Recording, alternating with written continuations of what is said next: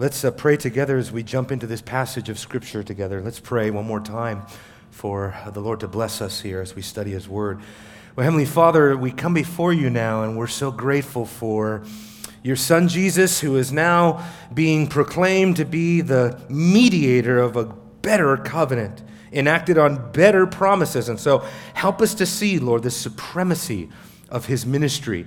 We pray that Jesus would be exalted and gloriously displayed before us as we look at what Scripture says about our great high priest.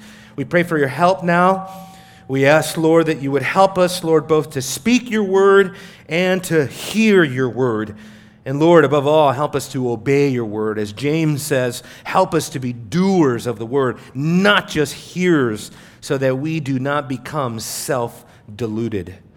We pray Your help now in Christ's name. Amen. Amen. So we are looking at this passage that declares that Jesus is the mediator of a better covenant, the mediator of a better covenant. And really what we're looking at is the limitless ministry of Jesus. The limitless ministry of Jesus. And so we're just going, verse 4. It's not the best place to break the action in the book of Hebrews here in this section, but it's just too rich, too much. And as far as our church goes, we will always be devoted to the exegetical exposition of the Word of God. I feel like I need to say that. Just because there's a lot of visitors today, and I just want to emphasize the bedrock of our church is that we go expositionally through the Word of God, verse by verse, so that we don't miss any of the treasure that is here for us. I don't know how pastors do these topical messages where they just, briefly scan over the Bible. It's just not in my DNA, sorry. So that means you got to go deep with me. Sorry, I'm taking you with me. But that's where we're going to go as we continue to go through the book of Hebrews. It's just a marvelous, marvelous thing. I had a really hard time last night shutting off my light, shutting off my desk light, and closing my books. I'll be really honest with you. My eyes were weary, my body was tired, but my brain was really, really active because I was trying so desperately to connect as many dots as I could with this miserable, wretched body of mine that is constantly failing me. But there is so much here. Let me back us up to verse 1. Go back up to verse 1 because we're still locked into this phrase that he said in verse 1. This is a big phrase because it doesn't really come along very often in the Bible where the author tells you the main point is this, which I thought was really good. It's good for, it makes for easy preaching, right? Because he's telling you, look, this is the gist of the issue. This is the essence of what we're trying to present to you here. The main point is, and then he goes in to what I perceive to be in verse 1 and 2, sort of a summary of what is coming.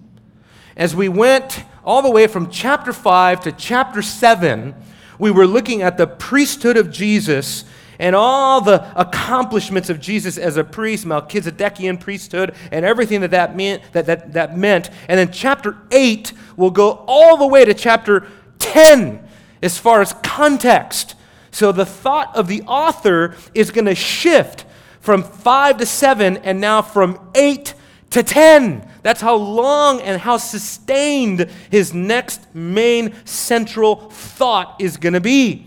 And so I think verses 1 and 2 really serve kind of like an outline for the next 2 chapters. And remember what it said. The main point is this, that in what has been said is this: we have such a high priest who has taken his seat at the right hand of the throne of the majesty in the heavens, a minister in the sanctuary and in the true tabernacle which the Lord pitched, not man. Now those themes, verse 1, verse 2, those ideas that you find in those 2 verses are going to be repeated over and over and over again, each time being expanded.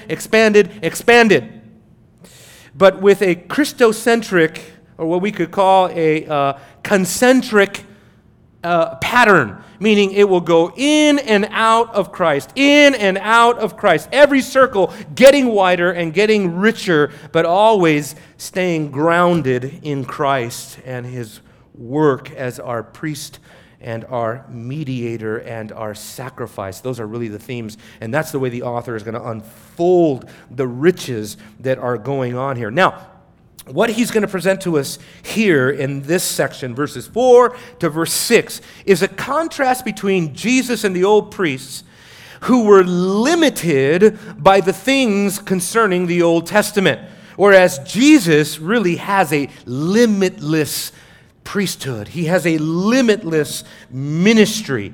And the very first thing that I want to point out to you is that Jesus, unlike the old priests, was not limited by earth. And the reason I chose the word earth is there in verse 4. Now, if he were on earth. And remember, the reason why that's important in the book of Hebrews is because for the author of Hebrews, he constantly has heaven and earth in his purview. He's always thinking of this heaven-earth dualism, going in and out, transcending from heaven to earth and heaven down back, or from earth to heaven and heaven back down to earth. You know what I mean? He's always going back and forth because this is the nature of what Christ has done. He has fulfilled what was depicted on earth, but he has done it in the heavens, which is really, truly remarkable for us. Unlike the Old Testament priests who were limited by several things. They were limited, if you turn with me to Hebrews 7, just go back a chapter, verse 26 and 27. They're limited by their own sin. They're limited by their own mortality. But we know that for Jesus, Jesus is sinless. He has no sin. Therefore, he has no need to make a sacrifice for his own sin. And his sacrificial offering or his ministry as a priest never ends because Jesus is not a mortal man. Jesus possesses an indestructible life, as he said earlier on. And he's ministering not on earth, but in heaven. Look at verse 26. For it was fitting for us to have such a high priest, holy, innocent, undefiled, separated from sinners, and exalted above the heavens, who does not need daily, like those high priests, to offer up sacrifices, first for his own sins, and then for the sins of the people, because this he did once for all, when he offered up himself. He was the offering because he was sinless. And he did it once for all, meaning he did it in a way that it was a one-time offering, did not need daily to do it. Jesus wasn't going up on the cross every day doing this. He did it once for all, meaning once for all time. It was an irrepeatable act. In other words, when it says once for all, that Greek word literally means it's a one Greek word, not three words, but one Greek word. And remember what it meant. It meant it was a once for all thing that cannot be repeated. That's what the word means. Something that is does one time without the need to repeat ever again. That's what Jesus did. It was once for all sacrifice. It was settled. It was a doing away. Think of that. As you go back in your mind to redemptive history and you think of all the sacrificial offerings that were done for millennia of time. For millennia of time, you have priests offering up sacrifices at the altar, at the tabernacle, at the temple, and then Jesus comes and ends it all. He ends it all. And remember what we said about the temple and about the writing of the book of Hebrews. Hebrews is probably written around 68 AD. The reason the timing of the writing of Hebrews is so crucial is because God is going to give a historical event that is going to cement everything that the book of Hebrews has been talking about, and that historical event is the destruction of the temple at 70 AD. A couple years after Hebrews was written and read by its recipients, God brought in judgment in Israel so that the temple was destroyed. Even if you go to Israel now, what do you see? You see reconstructed walls. And they don't often go all the way up. And there is no temple there, folks. As a matter of fact, there's a pagan shrine there called the Al-Aqsa Mosque and the Dome of the Rock. So God emphatically ended the sacrificial system. Why? Because he provided the once-for-all sacrifice of his Son, Jesus Christ. The reason why is, if you're still there in chapter 7, is because in chapter 7 we are told in verse 11 that the Levitical priesthood did not provide perfection. Don't we like that word? I do. I'm something of a perfectionist, and I'm something of a, what do they call that when you kind of obsessive-compulsive type of person? I'm kind of like that. If you look at my desk where I study, everything's got to be nice and lined up and filed. If a book is out of whack, I got to line it up. I can't study. If I see stuff all messed up, I got to line it all up. I don't know if that makes me weird, whatever. I get the job done, right? So if that's what I got to do, that's what I got to do. But we love the word perfection because it speaks of completeness. It speaks of bringing something to an ideal state. It bringing something to a flawless condition. And that is exactly what the Old Testament priests could not do. They could not bring things to their ideal, flawless, perfected, completed condition. Chapter 7, verse 19 says the same thing about the law, referring to the Old Covenant. It says the law made nothing perfect. Nothing. On the other hand, there is a bringing in of a better hope. There's that all-crucial word for the book of Hebrews, that word better. Makes Bible study easy when you have these triggers to help you to latch onto them. Just go throughout your Bible. You write in your Bible. I don't write in mine. I consider it near sacrilegious. But anyway, I won't judge you. But if you write in your Bible, right, circle the word in the book of Hebrews, better, better, better, better, better, better. And what you find is that it's all over the book of Hebrews. The book of Hebrews is the technology industry's dream. Everything is always getting better, right? Isn't that what the technology, the industry of technology feeds on, basically? The better cell phone, the better tablet, the better computer, better RAM, better memory, better this, better that, better display. I mean, how much better can it get? Anyway. It gets a lot better in the book of Hebrews because Jesus brings in perfection.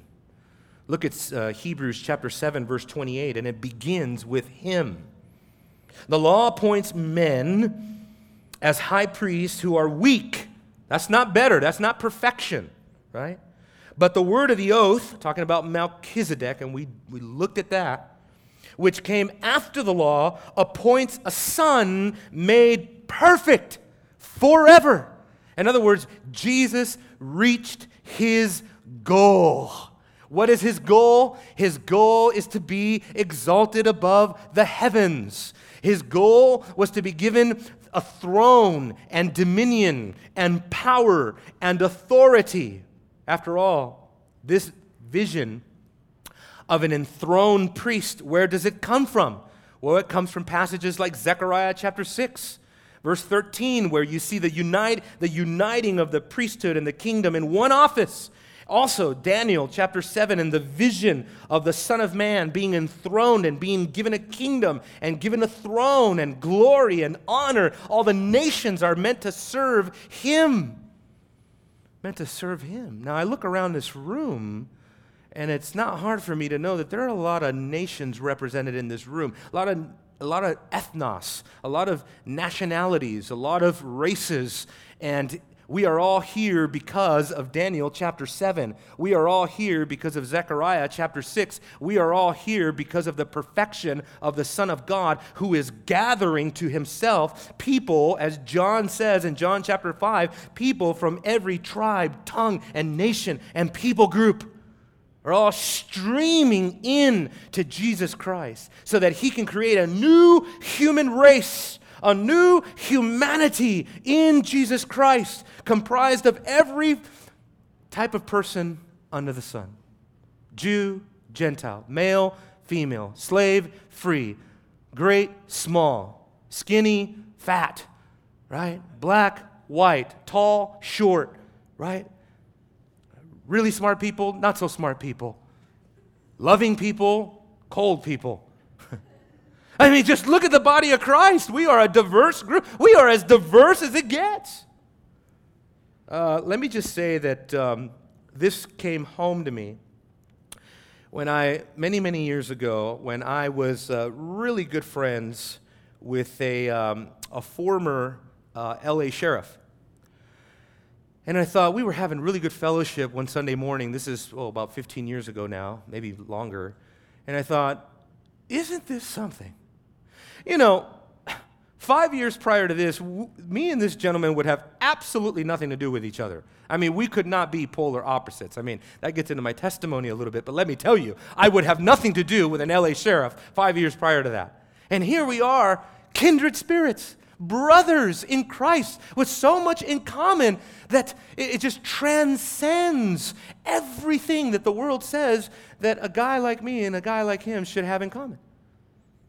And that's what Jesus does when he unites a people through his sacrifice, through his priesthood, through his offering, through the cross. That's what the cross is doing. It is creating a new man in Christ. Let me show you this. Turn to Ephesians chapter 3. Ephesians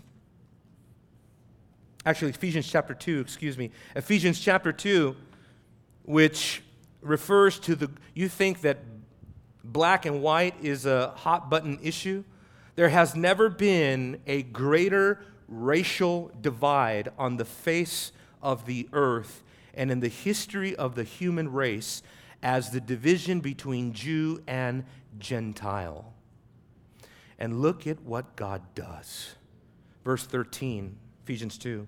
But now in Christ Jesus, you who were formerly afar off, Gentiles, you have been brought near by the blood of Christ. For he himself is our peace, who made both groups, Jew and Gentile, one, and broke down the barrier of the dividing wall by abolishing in his flesh the enmity, the hostility, in other words, between Jew and Gentile, which is the law of commandments contained in ordinances, so that in himself he might make two into one new man, thus establishing peace, and might reconcile them both in one body to God through the cross, by it having put to death the enmity. He takes away enmity between men and enmity between God. Peace with one another and peace with God. That is what the blood of Jesus has done. That is what the cross has done. This is what the Old Testament priests could not achieve. They could not break down the barriers of Israel. They could not break down the borders of Israel. They could not break down the national boundaries of the nation of Israel to let the nations stream in to Jerusalem. They couldn't do it. But Jesus did that once and for all when he offered himself on the tree. When he was nailed on the cross, he says in John chapter 12, he would draw all to himself. And that is referring to peoples, types of groups. Revelation chapter 5, verses 9 through 11. Jesus is not limited by the earthly offerings of the old priesthood. Why? Because he himself has been exalted. He has been lifted up, lifted on high. And as a result, he has brought salvation to all the people groups of the world. All the people groups of the world. Now go back to Hebrews chapter 8, because he says there, if he were on earth, he would not be a priest at all. Why? Well, in other words, if Jesus was offering his sacrifice on earth like the Old Testament priests, he wouldn't be a priest at all. Why? 2 reasons. Number 1, we already have priests who do that. Number 2, remember chapter 7, Jesus doesn't qualify as an old covenant priest because, as he says, he is not from the tribe of Levi. He is from the tribe of Judah. So he doesn't even qualify to fulfill the earthly priesthood. That is why His priesthood is heavenly. Now, let's move on from that to the fact that Jesus, unlike the old priests, is not limited by the types and shadows. Look at verse 5. Those Old Testament priests serve a copy and a shadow of the heavenly things, just as Moses was warned by God when he was about to erect the tabernacle. For see, he says, that you make all things according to the pattern which was shown you on the mountain. Remarkable, just remarkable what is being said right here. But in using Exodus 25, this is what that Old Testament quote is referring to. Exodus 25, verse 40, that is where God warned Moses, telling Moses, Moses, be sure that when you erect my tabernacle, my tent, make sure that you do it exactly as I shown you, the pattern that was shown to you on the mountain. Oh, I mean, can you imagine being Moses on the mountain?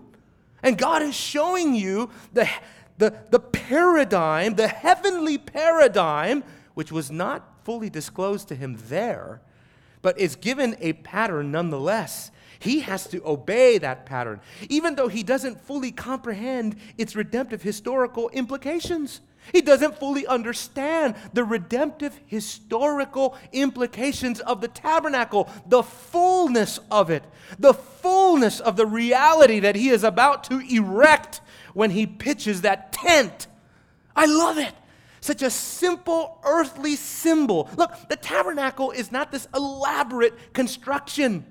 It didn't demand, cranes and pulleys, and, you go around Frisco and in North Texas, you see cranes everywhere, industry. The tabernacle was a tent. It doesn't need a crane, right? It just needs some dedicated priests, some hard work, some poles. I think the height of the wall was something like 18 feet or 15 feet, something like that. And it doesn't take a whole lot of manpower to get it done. It is a simple structure, a very primitive structure through which God would make the priests act out redemption. They would act it out. Every time they offered something, they would be acting out in these shadows, these types. They would be acting out the very reality of Jesus Christ. As Gerhardus Voss says in his book on the Old Testament, he says that literally, when they did and performed their ceremonies, it says here that the reality, the heavenly reality, was hovering over the people of God. And I would go a little bit further than that. Jesus was hovering over the people of God in the Old Testament when they did their ceremonies, when they performed their sacrifices, when they gave their offerings, their meal offering, their sin offering, when they washed in the laver. All of those acts and rituals and ceremonies, what was it? It was preparing us for the heavenly reality to which it corresponded.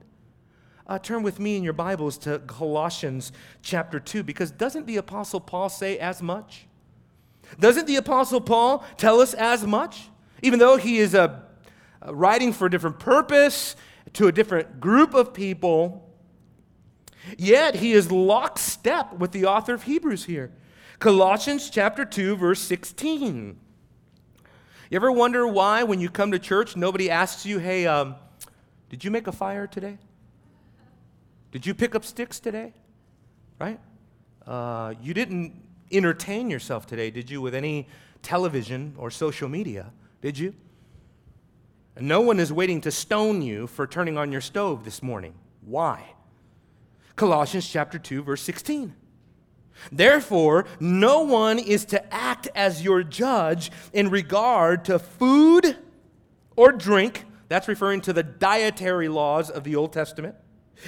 Or in respect to festivals, that's speaking of the ceremonies of the Old Testament, like the different feasts that they do, Feast of Booths, Feast of Lights, the Passover meal, all of those things. Or, watch this, or a new moon or a Sabbath.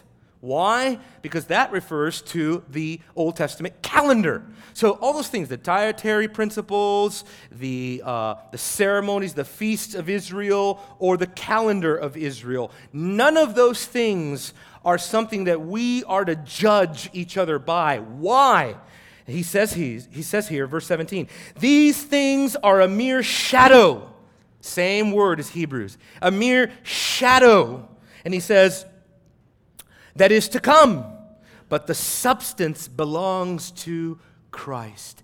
The essence of all of these things is Christ. He is, in other words, the fulfillment of it. Philip Hughes, in his spectacular commentary on the book of Hebrews, it's classic, and there's a reason why it's a classic. It's very, very good.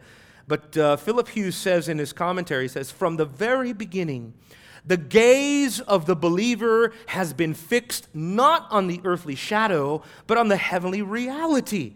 For this life is the time of pilgrimage, not rest. This present world, prior to the renewal of all things, is the realm of all that is transitory, very important here, and is thus no fit sphere for him who is our high priest forever. Do you hear what he said? The reason why Jesus is not on earth carrying out his priestly duties, the reason why he did it in heaven is because what was on earth was transitory. It was temporal, it was transitional, and it was fading away. It was never meant to be permanent. But the work of Jesus is permanent. And so therefore, he cannot occupy and officiate the position of an earthly priest because he would be using transitory tools and a transitory tent and a transitory holy place to do so, which is a total contradiction to what Jesus has done. He is not doing something that is temporal. What Jesus did is eternal. It is everlasting, so he needs an eternal sanctuary. Look at Hebrews chapter 8, verse 2. Right? He went through the heavens, the right hand of the throne of the majesty on high, in the heavens. Watch this. A minister in the sanctuary and in the true tabernacle, which the Lord pitched, not man. Not man. Now, turn to chapter 9 of Hebrews, verse 11, because there he repeats this and really, really brings it home. When he says, but when Christ appeared, this is Hebrews 9:11, when Christ appeared as the high priest of the good things to come, he entered through the greater and more perfect tabernacle, here it is, not made with hands, that is to say, not of this creation. Wow. So the tent, the temple, the tabernacle, everything on this creation is not suitable for the perfected, eternal Son of God. It cannot adequately harness what Jesus has done. Only the heavenly tabernacle can receive his eternal redemptive blood, if you would. His eternal redemptive sacrifice. It is not a match for him to work on the earthly tabernacle. So now, knowing that what was on earth was just the pattern, it was just transient, and the old priests were limited by the transient, they were limited by the earthly, they were limited by the pattern that was given to Moses on the mountain. Now we come to see that they were limited by the old covenant ministry itself. But Jesus is not limited by the old covenant ministry. That's my third thing. He's not limited by earth, he is not limited by types and shadows, and he is not limited by old covenant ministry. Look back at verse 6. He says, but now he has obtained a more excellent ministry, by as much as he is also the mediator of a better covenant, which has been enacted on better promises. Boy, I tell you what, this is nuclear strength for your theology right here. Spend a day, spend a week. I dare you. Do I got to dare you? I dare you. Spend a week and just extrapolate verse 6. Just go into verse 6. Make sure you understand it, every word, everything that it says, every phrase. Understand what is being said here, but because folks, this is the soul of the gospel right here that we're looking at in verse 6. He has become the mediator of a better covenant with better promises. It really is the difference between law and gospel. It is the difference between what the law promised inherently and what the gospel promises inherently. And that's what's being talked about right here. He has a better ministry. Why? Why does he have a better ministry? Because his is in heaven. He is the mediator of a better covenant. Why is the covenant better? Well, there's so many reasons why it is better, but first, let me try to expound on this issue of covenant. What is a covenant? What is a covenant? It's all over the Bible. I don't think you can understand the Bible without understanding covenant. Covenant theology. Maybe not covenant theology proper in terms of a school of thought, though I would say, yeah, that too. But I would say you need to understand what a covenant is, what God is doing when a covenant is ratified. When a covenant is ratified, if I can just bring it down to one word that describes covenant. Okay, two words that describes covenant. I would say it is a sacred bond. A sacred bond. An agreement. It is the bringing together of two parties in an inextricable relationship to one another. And what God did in the Old Covenant is that he bound himself to a nation, Israel. He bound himself in covenant relationship with the people of God under the Old Testament, but now we're being told that the new covenant is even better. Why is the new covenant better? Well, there's a myriad of reasons to know why is the new covenant better than the old. Well, there's a ton of reasons why. For example, we can say that the reason why it is better is because it has a better mediator. Galatians chapter 3, verse 19, we are told of the old covenant mediator, namely Moses, and the fact that the old covenant was ordained by angels. So you have men and angels ordaining the old covenant, whereas the new covenant is ordained, it is ratified by the Son of God. He is the mediator. He is the mediator. It's better blood because it's no longer the blood of animals or brute beasts. It is the blood of Jesus Christ. So it makes me pause and think about what Jesus said in Luke chapter 22 when he really captures the weight of the new covenant in these words. Jesus says, "This cup is poured out for you. It is the new covenant in my blood." Another way to define a covenant is that a covenant is a sacred bond sealed with blood. That's what an old covenant is. And covenants really go beyond biblical history to ancient Near Eastern history. Ratifying a covenant was not something exclusive to the Bible or to the people of the Bible. People all over the ancient Near Eastern hemisphere, all of them understood what a covenant meant and what it looked like and how it was performed and how it was ratified and how it was often a bond that was sealed in blood. Going all the way back to Abraham when God does what? He splits animals, lays them in half, and he passes through the split, cut up beasts, and as a symbol that he himself ratified it by his own presence, and that man, because he had put Abraham to sleep, man was just a beneficiary of what God was doing. And what God is saying is, look, if this covenant doesn't come to pass, like those animals that have been split apart, cut asunder, let it happen to me. And in a marvelous gospel way, it did happen to the Son of God. In order to make good on the covenant promises that were made to Abraham, God had to shed the blood of his own son in order that the descendants of Abraham would be multiplied beyond our wildest dreams. Let me just give you a small token of what I mean by that. And I've mentioned this many times because right now, according to Christian sociologists like David Wells and others, what they're saying is that right now, today, what time is it? It is 3:15 3:40. Some of you are like, yeah, don't remind me. It is almost 3:40 on a Sunday, Lord's Day, here at Heritage Grace Community Church. And in America, churches have already met earlier than we have, but most churches will meet on this day to worship. And isn't it marvelous to know, and almost eye-opening, maybe surprising to many of us, that right now there are more churches and more people worshiping in China than in the United States of America. Fathom that, what God is doing on planet Earth.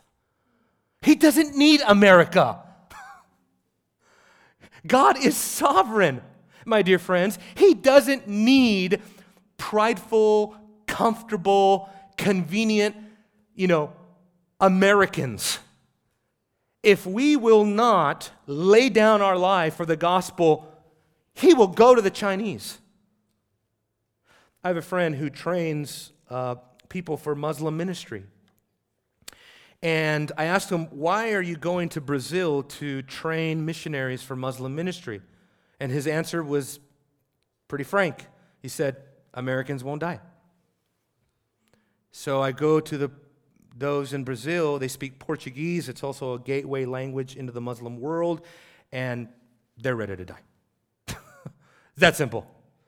And he has, in fact, launched hundreds of missionaries who buy a one-way plane ticket to a closed Muslim nation and lay down their life for the gospel. God is doing something incredible on planet Earth. Don't we don't ever think that the kingdom of God begins and ends at the walls of our church or your home or your social media network. Oh, God is bursting down the doors of the nations all around the globe. I just read a report recently that Christianity is exploding in Iran. That the youth are coming to Christ. It's amazing. God is gathering to Himself a people group, a new humanity, a new human race in Jesus Christ through His blood, through His cross, through His offering. And you know what? He sits at the right hand of the Majesty on high as a sovereign King of the universe who is creating a new humanity right beneath our nose. He doesn't need our help, folks. We get to be part of the plan. We get to be part of this glorious thing that one day will be manifested for all the world to see. For example, let me take you to these better promises. The better promises. The Old Covenant promises were inferior. Why? Because even something like the land promise of the Old Testament, which was never fully, totally realized, is much better under the New Covenant. So, Hebrews chapter 12, verse 22. We have not come to Mount Sinai. Forget about the desert in Sinai. This is much better, baby. We're going beyond Sinai. And I would say we're going beyond Jerusalem. Look at what he says. You have come to Mount Zion, the city of the living God, to the heavenly Jerusalem, and to myriads of angels. In other words, the inheritance that we are now concerned with is the heavenly Jerusalem that has no boundaries, folks, because it is essentially synonymous with heaven. Just read Revelation chapter 21. The new Jerusalem is where? The new heaven and the new earth, where dwells righteousness, right? No limits, no geographical boundaries, no Gaza Strip to threaten the people of God. The new Jerusalem will be all-encompassing. God's dominion and the stretch of His sovereignty and rule will have no end, will have no border. And I think that the people of God knew this and understood this, but we're talking about eschatology on a grand national type scale and on an eschatological and cosmic scale. But let me just, to understand the word there in verse 6, enacted on better promises. Let's just look. Go no further. If you want an example of what is better, go no further today than your own pew. Go no further today than your heart. If you are a believer and if you are in the new covenant, look at verse 10 of chapter 8. This is the better promises embedded in the new covenant. For this is the covenant that I will make with the house of Israel after those days, says the Lord. I will put my laws into their minds, and I will write them on their hearts, and I will be their God, and they shall be my people. We're not waiting for this to happen. This happened when Jesus said, this is the cup of the new covenant in my blood. The old covenant is over. The new covenant, superior, supreme, in every way, has come. And that's what we're in now. We're in this glorious new covenant experience of Jesus Christ and what he is doing in his people, the people of God. So let me end with just a couple of Old Testament passages. Ezekiel chapter 11, for example. Ezekiel chapter 11, verse 19. Because this is embedded in all the promises of a coming new covenant. Where Ezekiel says, I could just read it to you, verse 19. Ezekiel 11:19. I will give them one heart, and I will put a new spirit in them. And I will take the heart of stone out of their flesh, and I will give them a heart of flesh. What for? That they may walk in my statutes, keep my ordinances, and they will be my people, and I will be their God. Does that sound familiar? Hebrews chapter 8, verse 10. We will be his people, he will be our God. And now I want you to turn with me to Jeremiah chapter 24. Jeremiah chapter 24, verse 6 through 27. Another early reference to the new covenant. And again, showing the better promises of the new covenant and how it has everything to do with the internal, with the spiritual, with changing the heart. It's glorious. For I will set my eyes on them for good. That is good. That's real good right there. When God says, I'm going to set my eyes on them for good, that's a good thing. And he says, and I will bring them again to this land. And what I'm saying is that the land is typological of new heaven, new earth language. And he says, he says here, I will build them up and not overthrow them. I will plant them and not pluck them up. I will give to them a heart to know me. Isn't that remarkable? For I am the Lord, and they will be my people, and I will be their God, for they will return to me with their whole heart. Same exact context. New covenant, new covenant. And truly, through our mediator and high priest, Jesus, his work of atonement, God has set his eyes upon us to do us infinite good. Infinite good. This is why the promises are so much better. It is the promise of a new life, folks. It is the promise of a new heart, of a new mind, and ultimately of a new heaven and of a new earth where righteousness dwells. It is the promise of God to dwell in our midst. That is the greatest good that God could ever do for anyone in this church. It's not to take away your disease. It is not to give you a better job. It is not to improve your circumstances around you. It's not to increase your happiness. It is not to give you more material possessions. That is not the greatest good. The greatest good that God can give us is that he himself has covenanted to dwell among us. That's the greatest good of all. For the believer, our future is magnificent beyond our wildest dreams. And so we should live like people, like the Apostle Paul, like as F.F. Bruce would say, like the apostle of the heart set free, unshackled by the limitations of this world, unshackled by the weak, impotent pleasures of this life, unshackled by the slavery of lust and pride and all the sensuality of this world, so that we set our eyes on a better country, a better life. Don't we want a better country? I mean, we got elections coming, and, Donald Trump is talking about how he's going to, just beat everybody up and make this a great nation. Right? Millions of dollars are going to be spent by individuals who want to just bloviate about how great they are and how great they're going to make our country. Well, God doesn't need to do that because he's given us a promise that the country that we are seeking is going to be better, it is going to be great, and it will have no end. No end. I better end, or I'm about to have no end. I'll go for another 20 minutes. Let's pray, and we will close with worship. Father, Lord, it's very simple for us. The Bible says that if the word is not mixed with faith, it will not profit us.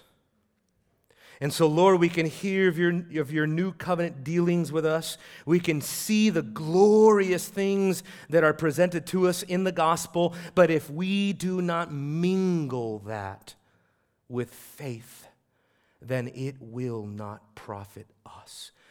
Lord, would you please impart faith today? Please, Lord, we beg of you, open the eyes of the blind. Save in our midst. Bring people to the place where they close with Christ, where they finish it, where they have peace with God through repentance and faith. Oh God, if there be any among us today who are not in the new covenant, would you please reveal your goodness to them now? Make them your child. Turn their heart, take out their heart of stone and give them a heart of flesh, a heart that is pliable and responsive and sensitive to your touch. We pray that now in Jesus' name. Amen.